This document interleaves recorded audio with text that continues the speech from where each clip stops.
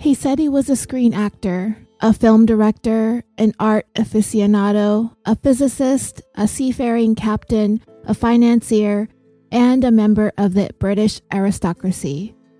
The truth was, he was none of these things, with possibly the exception of being an actor.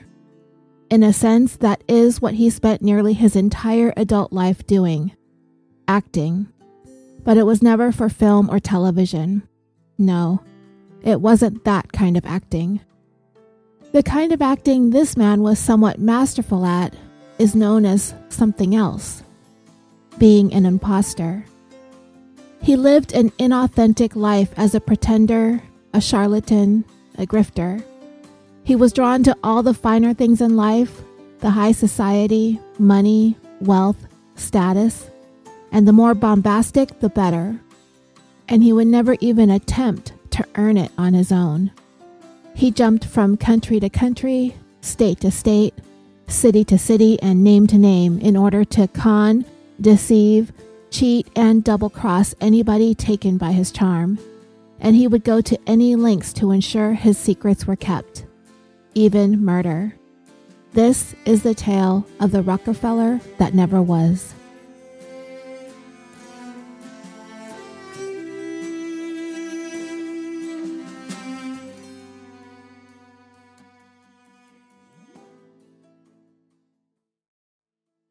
Welcome, dreamers, to this latest episode of California Dreaming. I hope all of you are well today. I'd like to take a moment to thank you for all the amazing support that you have shown this podcast.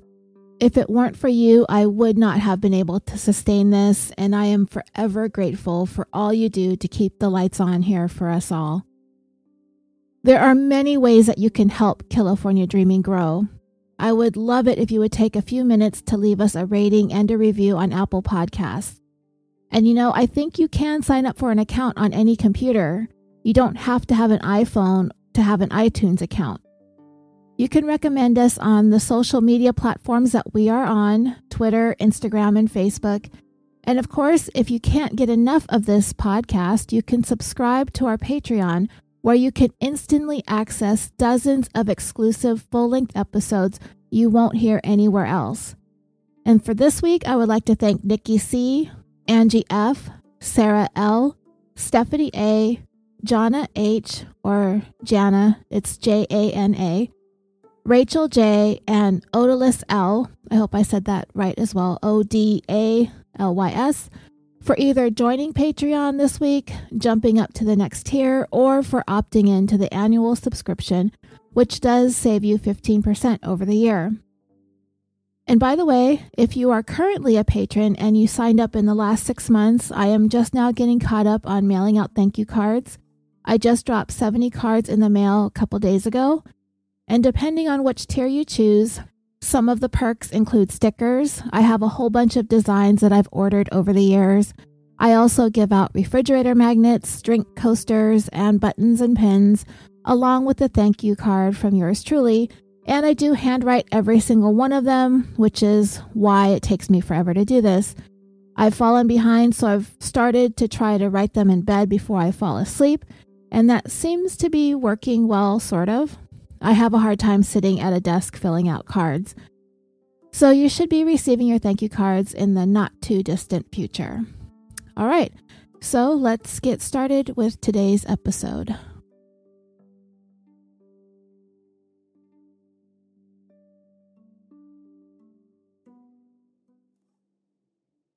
This is the story of a man known by different people in different places by many different names. At the University of Wisconsin, Milwaukee, he was Chris Gerhardt, an aspiring filmmaker. He was Christopher Chichester, a descendant of British aristocracy.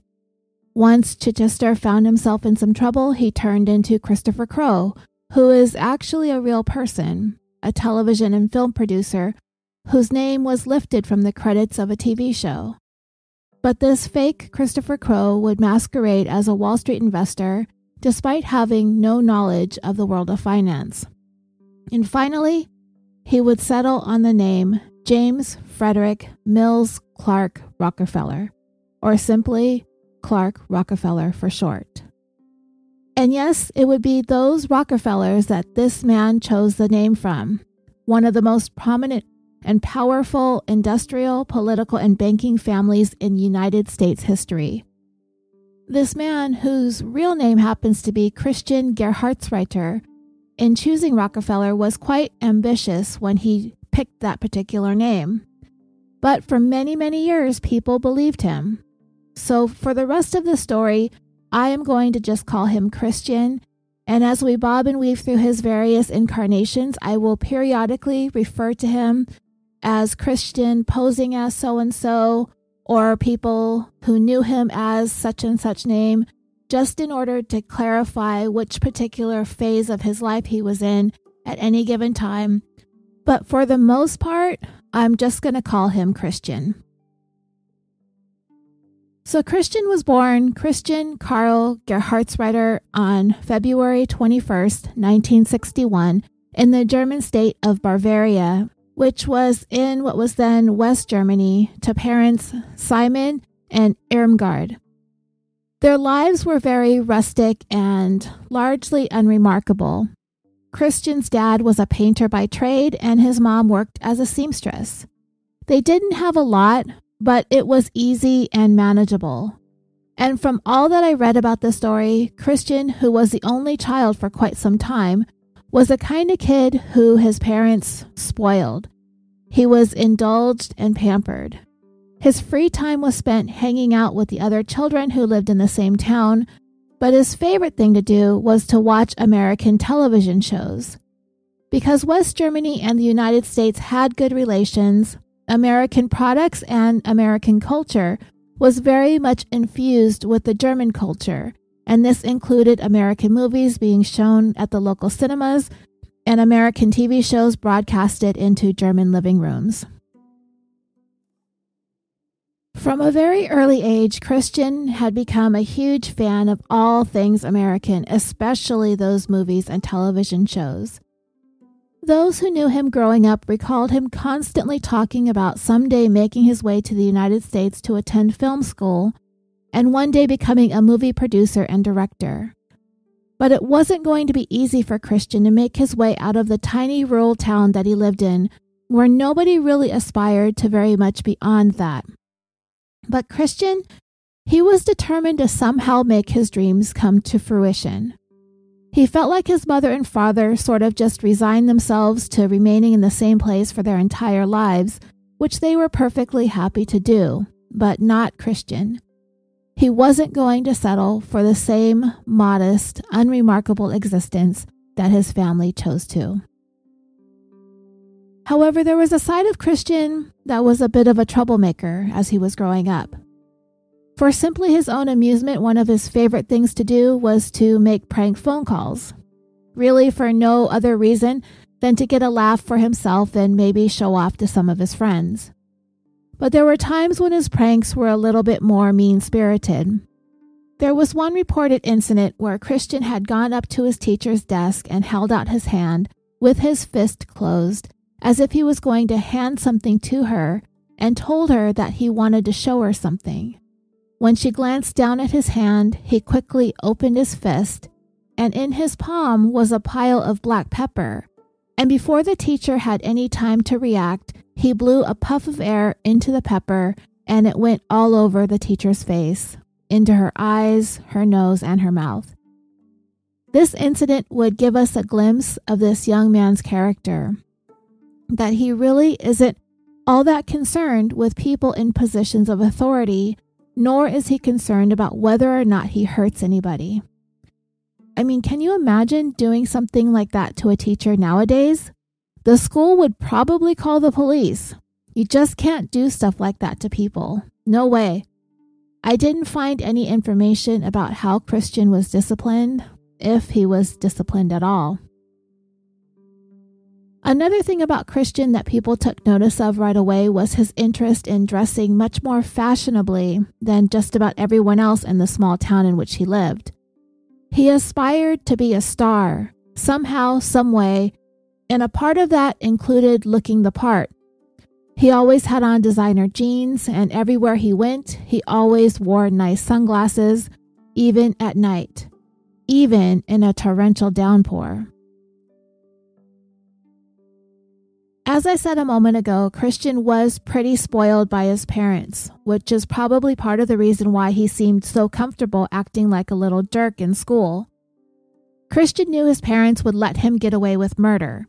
However, when Christian was 12, his parents had a second child, another son, and while Christian had been given all the attention in the world before, his parents became pretty busy taking care of a new baby all over again. But it really didn't seem to take too much of a toll on Christian. It wasn't that he was starved for attention from them, but what it did allow for is for him to do more and more things on his own without much interference or resistance from his mom and dad. Christian pretty much ran the household anyway, but the baby kept his parents even more distracted from whatever it was he was going to be getting into. On a very dark and rainy evening in 1978, Elmer and Jean Kellen, a pair of tourists from California, were driving down a stretch of the Autobahn trying to figure out where they were headed. The rain was coming down in sheets, and they really couldn't see that well. And as they went along, not driving nearly as fast as they could have on the largely speed limitless German highway, the headlights on the vehicle illuminated a shadowy figure standing along the margin of the highway with his thumb out, looking or hoping for a ride. The Kellens were pretty much lost. They couldn't figure out where they were or where they were headed. It was getting late, and they really needed to find a place to stay.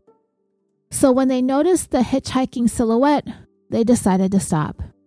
They figured maybe he could help them with some directions, and they could help him by giving him a ride, which the young hitchhiker accepted.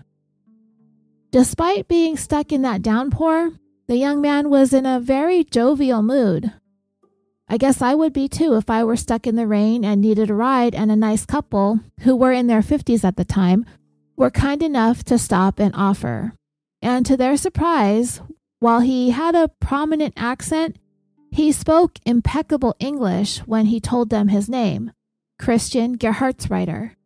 At the time, Christian was only 17 years old. Another thing that the couple noticed as somewhat peculiar is that this man was wearing sunglasses at night in this stormy weather.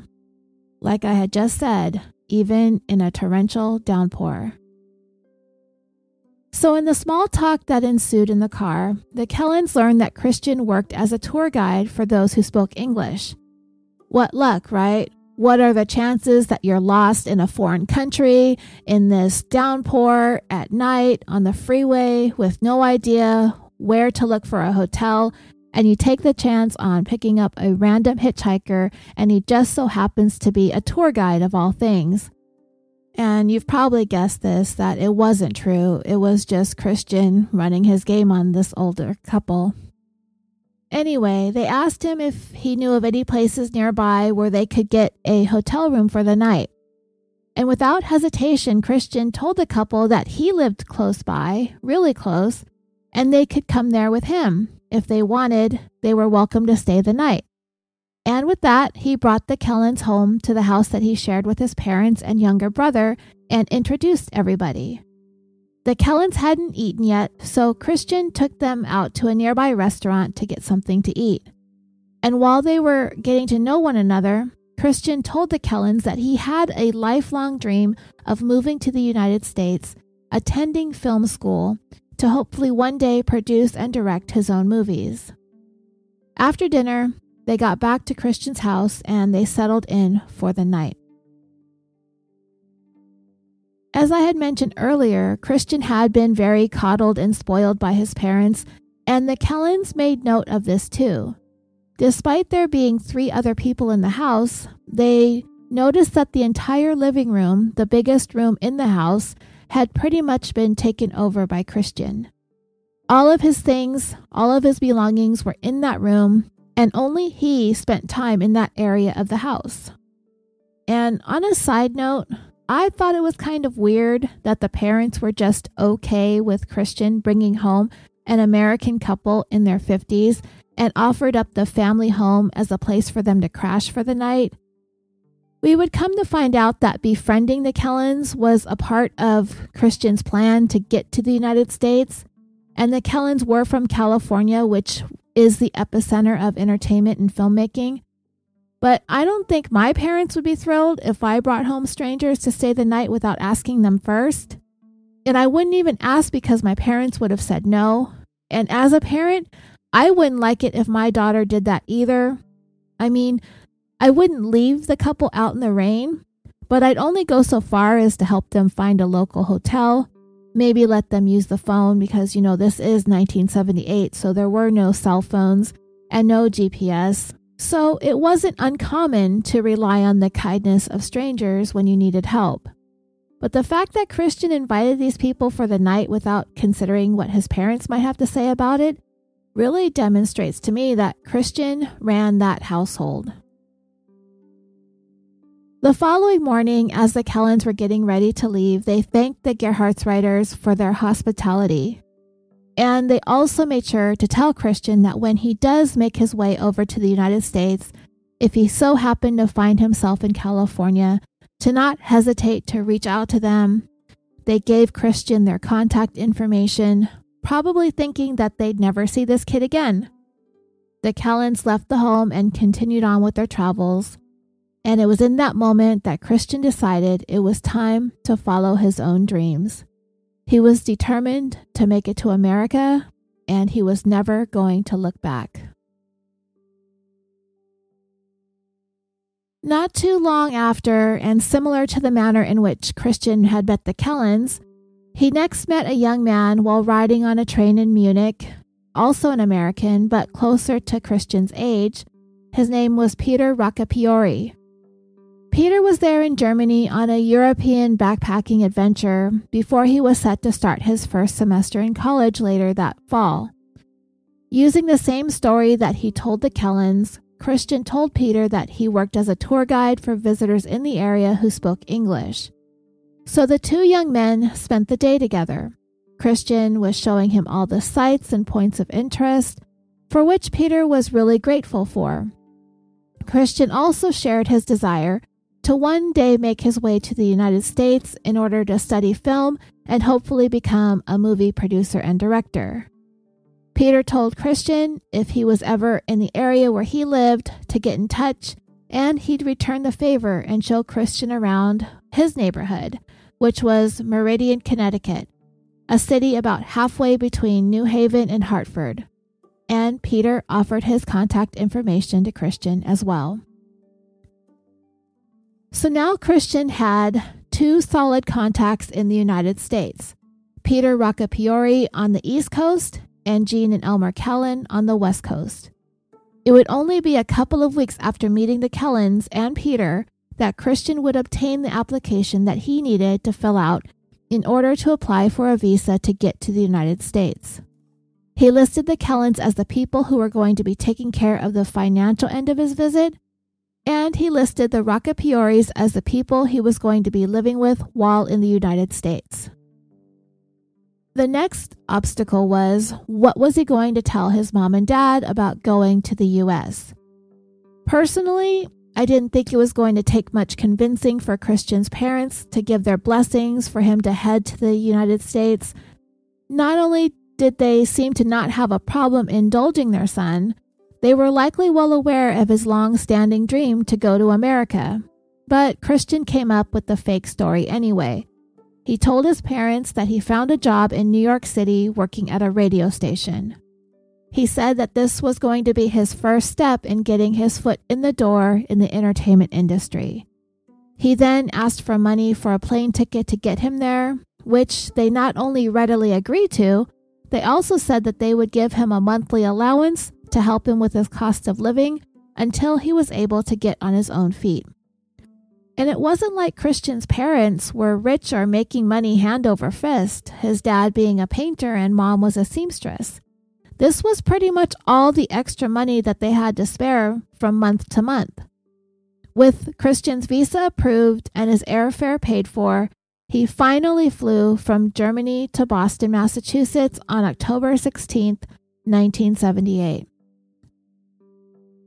But before Christian would embark on what would ultimately become a 3-decade-long odyssey, he called his parents back home in Germany and complained that the airline had put his luggage onto the wrong flight and he literally had nothing with him. So they wired him whatever money they had left, and with that, Christian would pull the very first of many, many scams to come while he was in America. Once Christian picked up that wire transfer from his mom, he purchased a bus ticket and headed to Connecticut. And once he was near the area where the kid he met on that train, Peter Roccapriore, lived, he found a payphone and dialed the number that he was given. Peter's mom answered the phone, and Christian told her that he was the tour guide from Germany who showed Peter around several weeks earlier, and that Peter invited him to his house whenever he planned to travel to the United States. Peter had never mentioned this to his mother, so she was a little bit taken aback, but then Peter probably didn't think Christian was going to come, at least not this soon after, and Peter's mom didn't want to be rude. This kid was only 17 years old and in a foreign country, and if her son invited him, well then she couldn't exactly tell him he couldn't stay, so she obliged. And not only that, Christian asked her for a ride from the bus stop, which she again agreed to.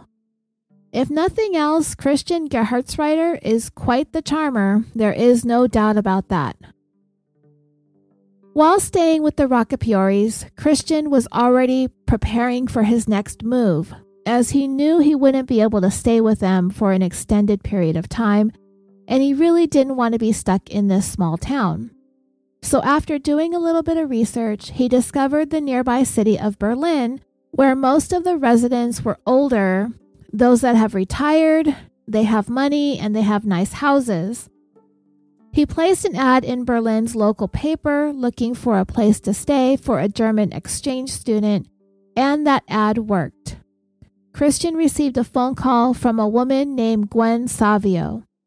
She worked at the local library, and her family, while they didn't have a spare bedroom, they had a space in the living room that he could stay in, a space that they had offered to other exchange students in the past if he was interested. She told him that they had somewhat of a full and active household. It was herself and her husband and their 4 kids. And this sounded like the perfect setup for him. He was kind of wearing out his welcome at the Roccapriores anyway, so anxious to get to the Savio's home, and he had all intentions of not just visiting them to see if this would work out. He was wanting to stay, starting that same day. Christian packed up all of his stuff and left on foot, heading to his next place to crash. In an interview with Investigation Discovery, one of Savio's sons, Edward, described seeing Christian for the first time. He said, "This kid just shows up at the end of our driveway. He just kind of strutted, he came in here and he was just like, 'I'm here. Hello, how are you? I'm Christian Gerhartsreiter.' And as they sat and talked, Christian proceeded to spin some very elaborate stories about his life and his home back in Germany. Edward further said, "From the beginning, it was apparent that Chris was from a higher level. Of course, we come from money. Of course, we have maids and people take care of us and make dinner and clean our clothes and do all of this." And the way he sort of moved his arms and gestured, it was almost like if he had money, he'd have been throwing it. He'd be throwing it in front of him and walking on it like rose petals. So Christian managed to charm the Savio family, and they agreed to give him free room and board, and Christian managed to enroll in the same high school that all the Savio children went to. Dreamers, it's crazy to think how easy it was for him to get away with stuff like this. Nowadays, it would be impossible, but I guess at the time, since he was an exchange student, he had to be in school, and it didn't seem like all that big of a deal. And according to Edward Savio, it was obvious that Christian really loved being in America, stating in his interview on Investigation Discovery, he wanted to make it here. He would mostly sleep on the couch in the living room. You can hear him watching TV late at night. He was gathering information from those TV shows. You see, Christian would pick up the manners in which the actors spoke on TV, and he worked on perfecting speaking English, but also with a snobbish kind of accent. In a Vanity Fair article about this case in 2008, it was said that one of Christian's favorite television characters was Thurston Howell III from Gilligan's Island. The article said, "The character played by Jim Backus, an ascot-wearing millionaire member of the Northeastern elite, who is so rich that he will take tens of thousands of dollars and multiple changes of clothing for a 3-hour tour." So you get the idea. If anyone were to describe the accent that Christian was trying to pull off, that would be the best comparison, the accent of Thurston Howell III. If you are familiar with Gilligan's Island and you watched it on TV as a kid like I did, then you know exactly what we're talking about here. And if you don't, then you'll have to go on YouTube and look it up there. And in watching interviews with Christian later on, after he was finished pulling off all of his cons, you can tell he still tries to pull off the same snobby accent, but by then, it's probably just how he really talks since he had done it for so long. All it was Christian's attempt to pretend to be what Americans thought were rich European aristocrats and what they sounded like. As the story goes, we are going to find that a long-standing theme that will follow Christian throughout his entire time that he's in the United States, and likely dates back to the manner in which he was raised by his parents, is that he is an extremely lazy person. He wants everything done for him. He wants everything handed to him, and he has very little desire to put forth any effort for anything, which is ultimately going to be the core reason for everything to come later on in the story. All Christian wants to do in his spare time is watch TV. But here in Berlin, Connecticut, as he sleeps and eats for free at the Savio's house, he isn't even doing the bare minimum to contribute to the day-to-day taking care of the house tasks. It seems as though he expected to be waited on hand and foot. He wanted meals cooked for him, he wanted his laundry done for him, and he never cleaned up after himself. He told the Savios that was just what he was used to. That was his type of lifestyle. Everything was done for him because they had hired help back at his home. And doing these things, these menial tasks, was beneath him. This arrangement would only last a couple of months, taking Christian into early 1979. The Savios put up with a lot of Christian's behavior, but there was one final incident where the Savios had had enough of him. It was deep into winter by then, and winters in the Northeast are frigid, and on this day it was snowing as well. The Savios' 8-year-old daughter arrived home from school. The bus dropped her off in front of their house. She walked up to the front door, but it was locked. She knocked and knocked and knocked, and she couldn't get in. Christian was right there in the living room, asleep on the sofa, and just could not be bothered to answer the knocking at the door. The little girl stood outside the locked door in the freezing cold for almost an hour. Her mother promptly ordered Christian out of the house immediately. But it didn't take long for Christian to find a new temporary place to land. As he was trying to figure out what his next move was going to be, he happened to meet another woman who worked at the library in town, a woman named Mia McMahon. They struck up a conversation, and Christian eventually told her that he was kind of stranded without any place to go, that the reason why he was there was because he was about to be drafted into the West German military when he turned 18, so in order to avoid that, he fled to the United States to pursue his interest in filmmaking. Now, at this time, the United States was in the wake of the Vietnam War, which many Americans protested and were against. So Mia understood why Christian chose to flee. And because he seemed like such a cultured and well-mannered young man, she offered him a place to stay at her house. But just like Christian had done to everyone else up to this point in the story, he took full advantage of Mia's generosity and hospitality. He spent all of his time watching TV. He refused to pick up after himself. He expected his laundry to be done and his meals to be prepared for him, because that's the kind of family that he's from, he explained. And just like the Savios before, Christian just took things a little bit too far. All throughout the time that he was staying at Mia's house, Christian was running up her phone bill, making international calls. All of this was unbeknownst to Mia, until she finally got her phone bill. When she confronted Christian about the bill, he provided no explanation as to what these calls were all about. When she demanded that he pay for it, he flat out told her no, he wasn't going to pay. So she told him he needed to leave immediately. But this time, Christian was prepared to go. For the couple of months that he had been staying with Mia, unlike with the Savios, he had planned where he was going to head next, to the state of Wisconsin.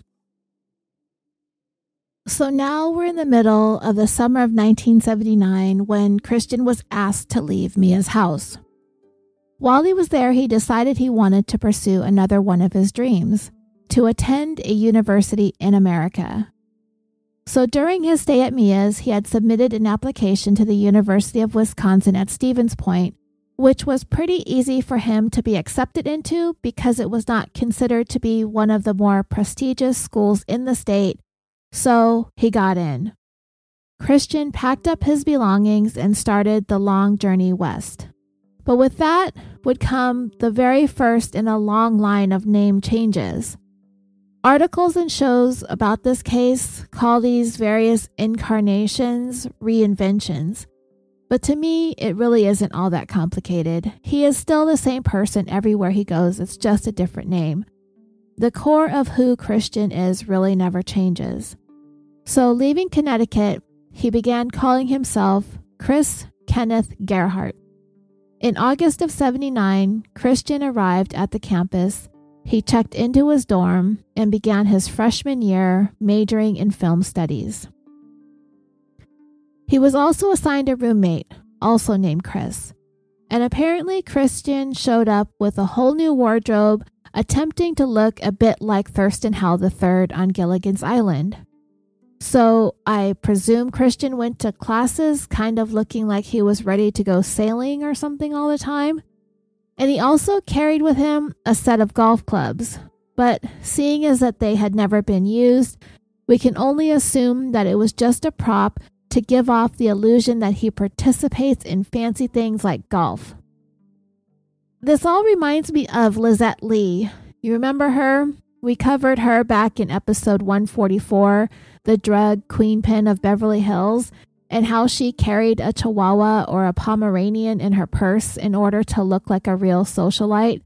That's kind of what I see going on here. These golf clubs are like Christian's purse puppy. His story here at the university was that he was from back east, Boston to be exact, and his father was the ambassador to Germany. Which, if I was hearing this story, I probably wouldn't believe it right off the bat, because why would this guy go to some obscure university in the Midwest as opposed to any one of the elite Ivy League schools in the East where he's from? But whatever. And the accent that he cultivated was nothing like anyone there had ever heard before. Unless they were big Gilligan's Island fans, then they might have picked up a bit of Thurston Howell, but it also sort of had a pretentious kind of sound to it, like an over-exaggerated British accent. But the one thing it wasn't was German, and you kind of have to hand it to Christian. That's a pretty distinctive accent to try to undo in order to pull off something so fake, something that he really made up out of the blue. And these people in the Midwest, A lot of them have their own accents and slang and probably never met anyone quite like Christian. And truth be told, no matter what Christian did in order to prove that he was from a prestigious Boston family, I really doubt his peers were truly buying into it, but then again, I don't think anybody really cared. But it didn't seem like Christian ever had any intentions of staying at Stevens Point for very long. It's been opined that Christian chose the smaller university to sort of test the waters first, to get an idea of what the culture was like on an American university campus, to get a feel for the people and the routine. It was kind of like a trial run, because ultimately he wanted to go to a bigger school. He ended up attending the University of Wisconsin in Milwaukee, a much more elite university. And he did his usual routine of getting to know people, socializing in specific circles of students. He got involved in campus organizations. The goal was to meet and befriend people who were well connected and the more socially elite to try to best fit in with them. And what he was doing was learning how to act, how to talk, and just how to be around important, influential people in general. One of Christian's favorite places to zero in on potential connections was to network at churches. Because he was raised in the Catholic Church, he knew the kinds of people who attended, and he was able to sort through people pretty easily and find those that could be of use to him. The thing he was in need of most at this point was a way to be able to stay in the United States for good. His visa had an expiration date, and he would be forced to return to Germany if he was unable to find a way to stay. And a surefire way to be able to do that was to find someone willing to marry him, and he figured he'd have a good shot finding that someone at a church. And that is precisely where he met a woman named Elaine Gerscheld. He spun the same story about why he fled West Germany, but he added that he was worried about his visa expiring and then having to go back, and because he dodged the draft, he could get in a lot of trouble for that. Eventually, he got around to asking Elaine about the possibility of getting married so he would be able to stay in the United States, but she didn't want to do it. What reason she gave isn't really clear, but she wasn't exactly shutting Christian down completely. She suggested that her sister might do it, and her name was Amy, and Elaine thought that she would be the type of person who would do something wacky like that. And yeah, when Christian and Amy were introduced and he explained his situation, Amy was like, "Sure, yeah, I'll marry you, no problem."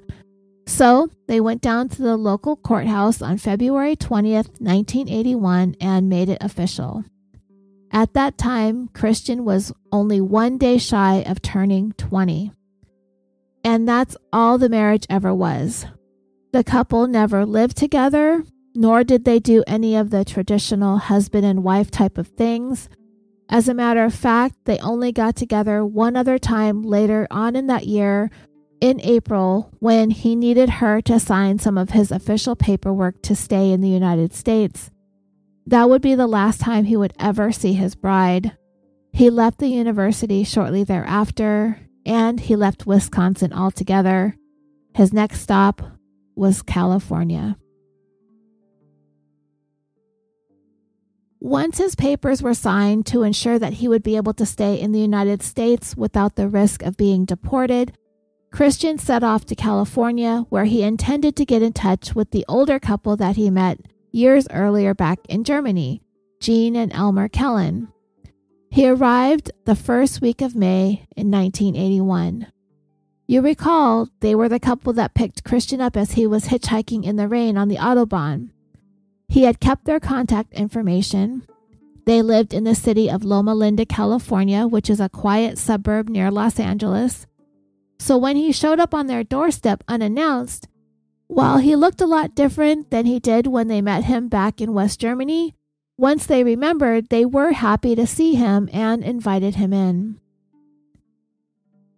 By the time Christian arrived at the Kellens, he had pretty much mastered speaking English with that pretentious accent that he invented. He talked at length with the Kellens about pursuing a career in the film industry, and one of the things he brought up was the fact that his last name, Gerhartsreiter, was kind of a mouthful to say. Lots of celebrities shorten their names or even change their names altogether. And the Kellens thought that that might be a good idea to think of something easier yet memorable. But Christian definitely wanted something that sounded more aristocratic. They tossed around a couple of names, and then there was one that finally stuck. Christopher Mountbatten Chichester. Mountbatten is Prince Philip's last name. When he married Queen Elizabeth II, he wanted her to drop Windsor and take on his name, but nobody really wanted her to do that. So in 1960, they decided to hyphenate it. So technically, as far as I know, the Queen's full name is Elizabeth Alexandra Mary Windsor Mountbatten. As for Chichester, that is a name that belongs to some Irish nobility dating back about 1,000 years. However, it is also the last name of one of the teachers at the high school Christian enrolled at while he was staying with the Savios, Joan Chichester. And incidentally, if you are on Patreon and you listen to the episode, I believe it's called The Voyage That Never Was. It was about Donald Crowhurst, who was a British guy that was sailing around the world. In that episode, we discussed a man named Francis Chichester, and he was the first person to circumnavigate the world by himself.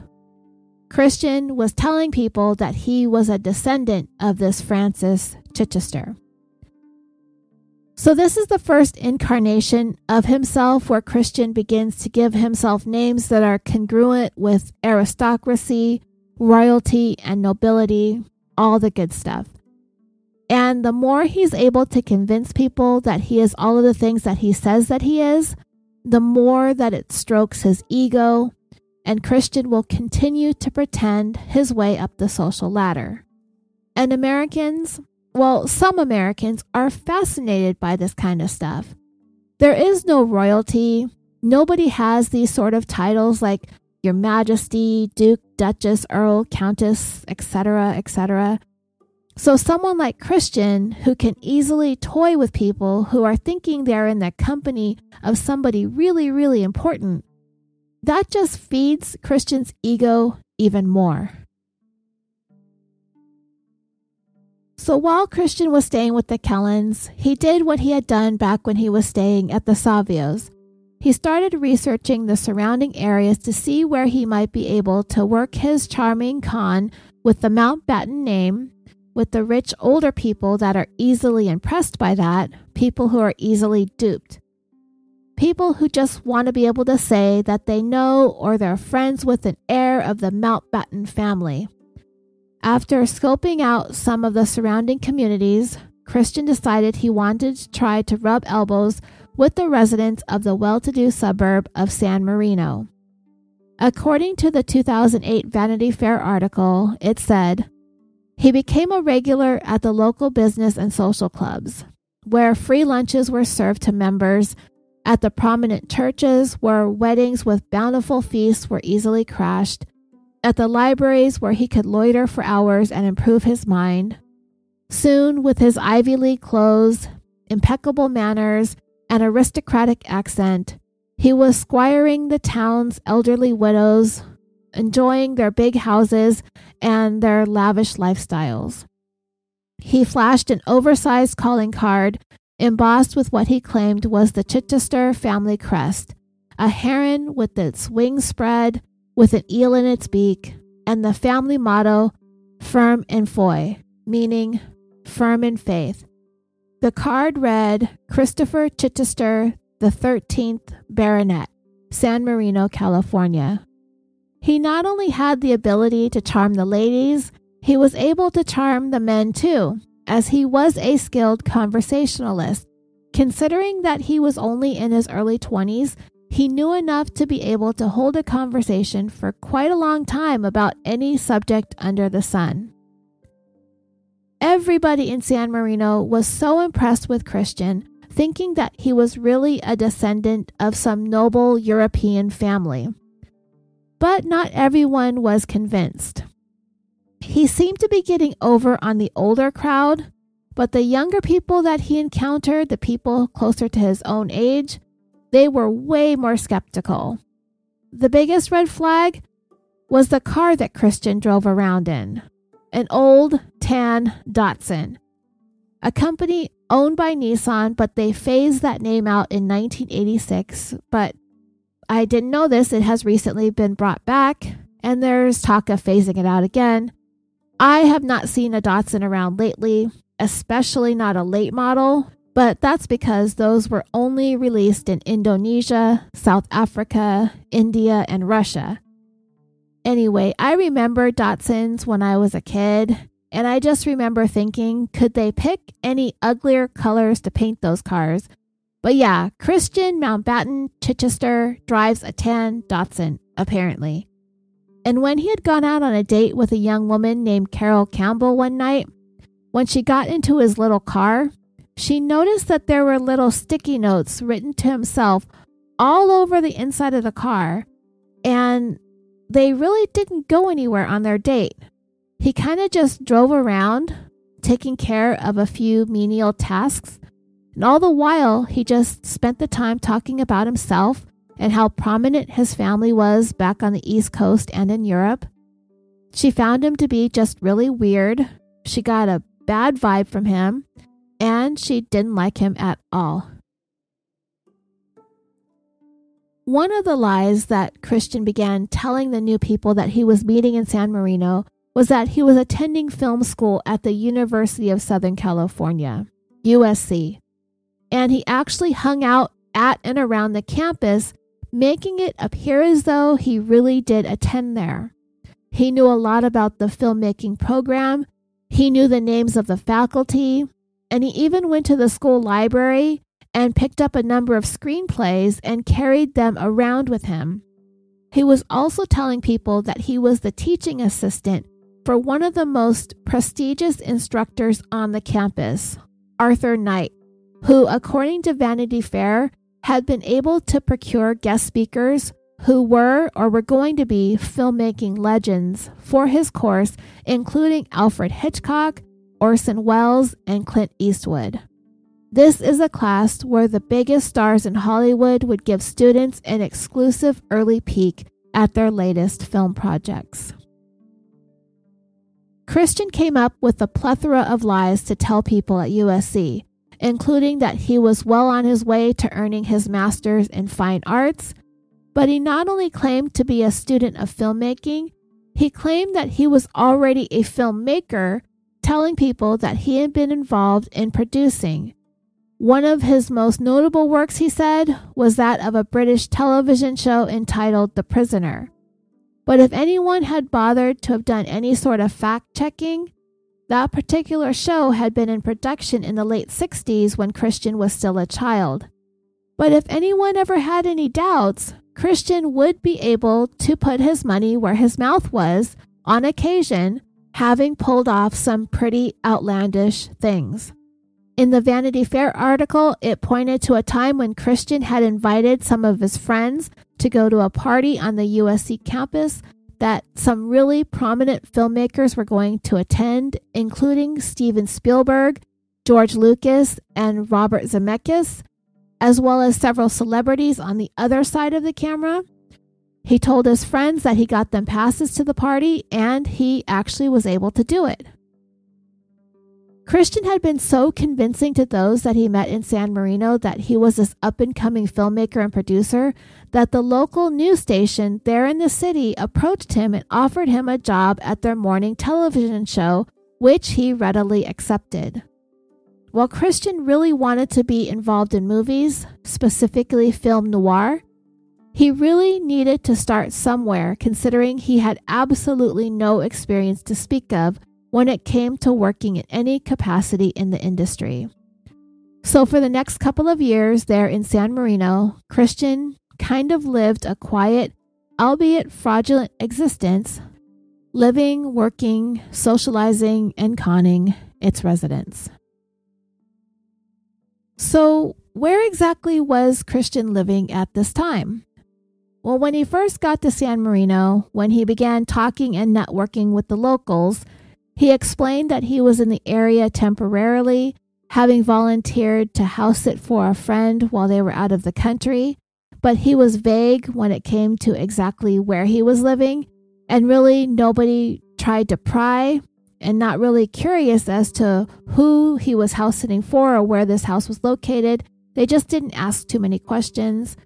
When he first got there, where he was actually staying at the time isn't really clear, but he would eventually find a more stable place to stay. There was one day when Christian was at church talking to another attendee when they told him about this older woman named Dee Dee Sohs, and her last name is spelled S-O-H-U-S, Sohs, I think it's pronounced, who happened to have a vacant guest house behind her main home, which was a mansion. Dee Dee had lived her entire life in San Marino, and by the time Christian became acquainted with her towards the end of 1982, she was well into her 60s. She was one of the wealthiest residents of the city, but she was also known to have a massive drinking problem. A couple of years earlier, her son John had moved away from the family home, which caused Dee Dee to sink deeper into her drinking, and it had become increasingly worse ever since. So as soon as Christian heard these details about Dee Dee, a rich alcoholic, he was immediately locked in on her as his next target. The period of time that Christian would be interacting with Dee Dee was over the course of about 2 years, from 1983 to 1985. Christian had made it a point to get himself introduced to Dee Dee, and it only took about a month before Dee Dee invited him to live in her guest house in the back of her property. And it was a perfect setup for Christian. He was able to reap all the benefits of living on a lavish estate, and he really didn't have to interact all that much with Dee Dee since she was in the main house and he was in the guest house. But sometime in 1983, Dee Dee's son John, the one who had moved out not too long before Christian moved in, he came back. And those who knew the Sohs reported that John was very upset to find out that a strange man had moved into his mother's guest house. The reason why John had come back so abruptly was because he had recently married his longtime girlfriend, Linda. They were going to stay for a while so that they could save up enough money to be able to purchase a place of their own. And it is believed that he was upset about Christian's presence because he had been expecting to stay back there in the guest house in order for him to not have to deal with his mother's alcoholism, and, of course, for him and his wife to be able to enjoy the privacy back there. So yeah, finding Christian living there was an unpleasant surprise.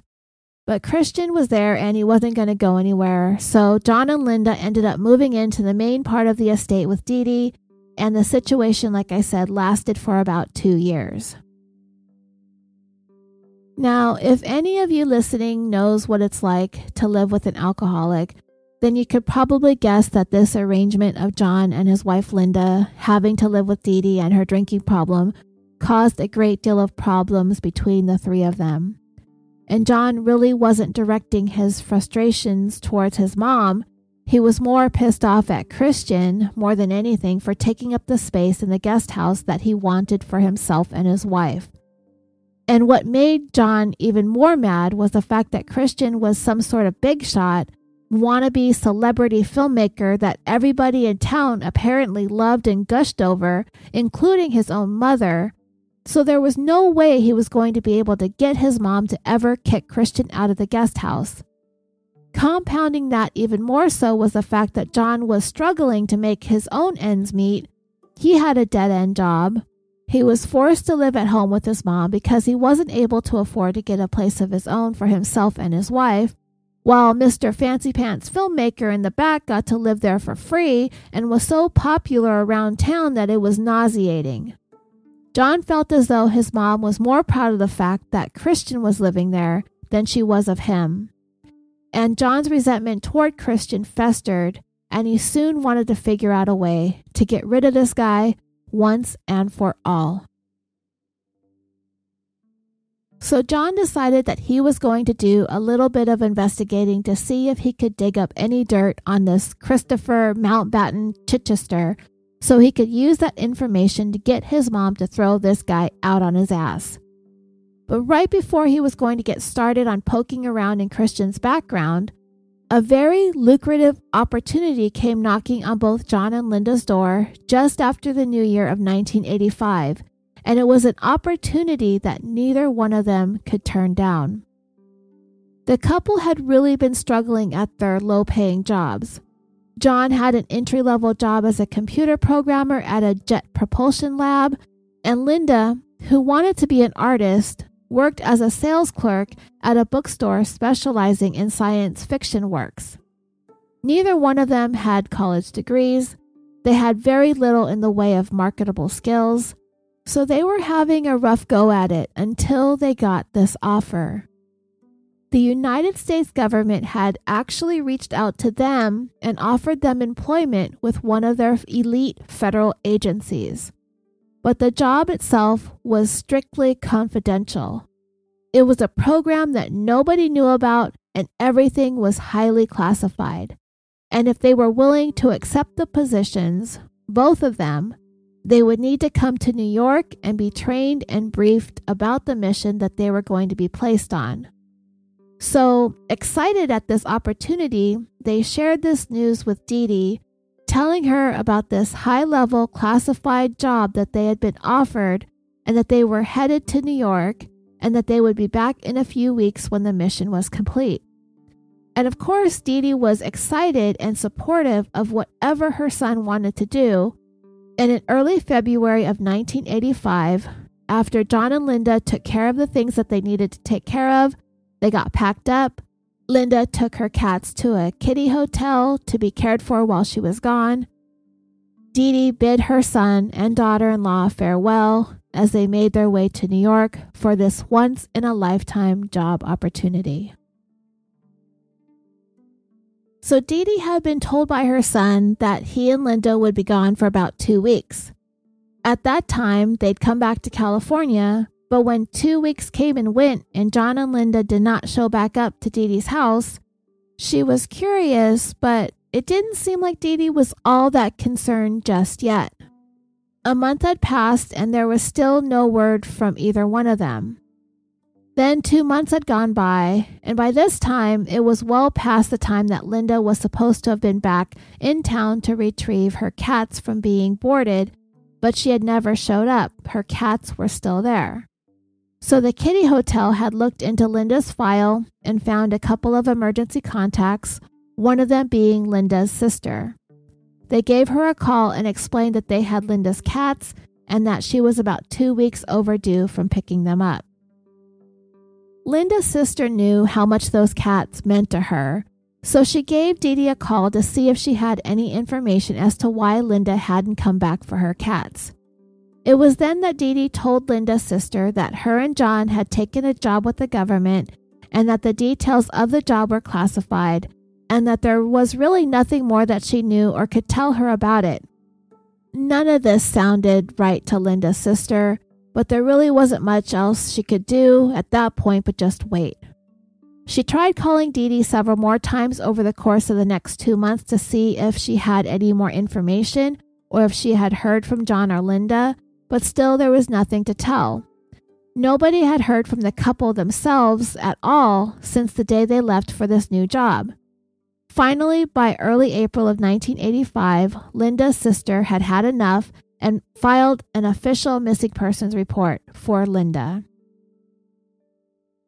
When the police contacted Dee Dee, she repeated the same story John and Linda had told her, the same story that she had told to Linda's sister, that her son and her daughter-in-law had taken a top-secret job with the government in New York, and she didn't have any more details beyond that because her son was not allowed to tell anyone about it. But Dee Dee did say something kind of strange. She knew for a fact that there was nothing wrong with Linda and John because she had been receiving information from an anonymous contact that was keeping her apprised as to their well-being, and she was certain that they were alive and well. They just were not allowed to be in contact with her directly because of the nature of the job that they had been assigned to. They wanted to know who Dee Dee was getting this information from, who this person was that she was in contact with that was telling her that John and Linda were safe, and there was nothing to worry about, but Dee Dee had been sworn to secrecy. She was not allowed to tell the police anything, otherwise it could put everybody in jeopardy. So, with very little information from Dee Dee or anyone else who knew the couple, and without any proof that anything nefarious had happened to them, the police just had to shrug their shoulders and walk away, at least for the time being. 3 more months would pass, and that was enough time for Dee Dee to decide that something was very wrong, and she was no longer willing to excuse away her son and daughter-in-law not being in touch with her for more than 5 months by that time, especially since they told her that they'd only be gone for 2 weeks. She went ahead and contacted her local police department and officially filed her own missing persons report for both her son and daughter-in-law. While she was down at the police station, the officer taking the report was curious. Why did you wait almost 6 months before reporting the 2 of them missing? Dee Dee explained that she had been getting updates from an unnamed contact who had been in communication with John and Linda, and she was being told that they were doing fine, that the job was going well, and to not worry about anything or anyone. Everything was still confidential, but all was well. However, without explanation, the contact that she had been receiving these updates from suddenly stopped communicating with her altogether. She had no way of getting in touch with that contact on her end, nor was she able to get in touch with John or Linda, and that is what prompted her to finally come down to the station and make her report. They asked Dee Dee if she knew the name of this unknown contact, and she said that she did. She had just been afraid to divulge too much because everything had been so confidential, but the name of the person providing her with updates about her son and daughter-in-law was none other than Christopher Mountbatten Chichester. And he, who had been living in her guest house for the last 2 years, was all of a sudden gone as well.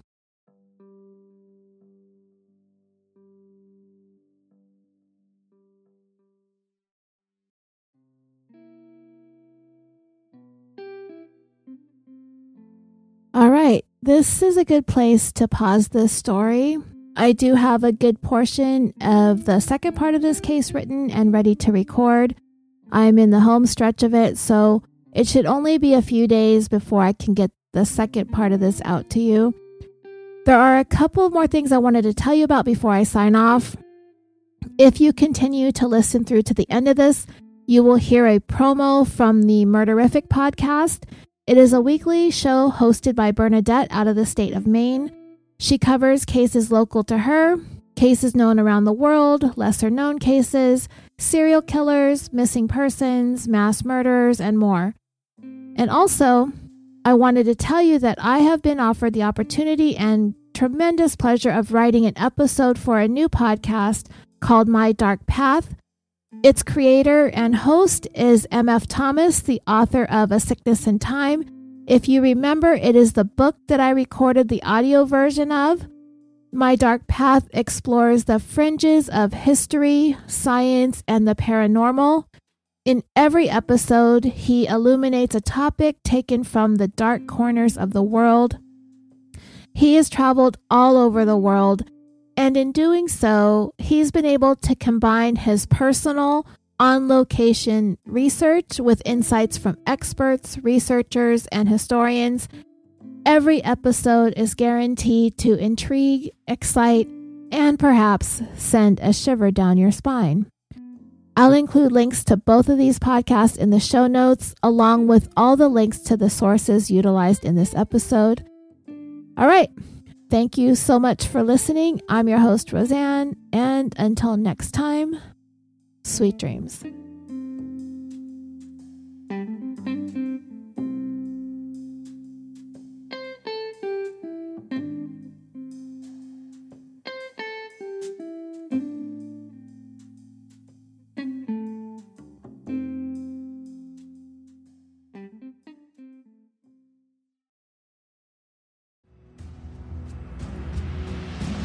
My name is Bernadette, the host of Murderific True Crime Podcast. Murder plus horrific equals murderific. I cover some cases from the state of Maine in the United States and all over the world. Mass murders, domestic abuse, unsolved cases, serial killers, and mostly lesser-known subjects. We don't shy away from the details, but we do that with all respect. This isn't entertainment. These are real people's lives, and I'm here to tell their story. Join me for my Season 5 reboot, and together we will be executing podcasts one crime at a time.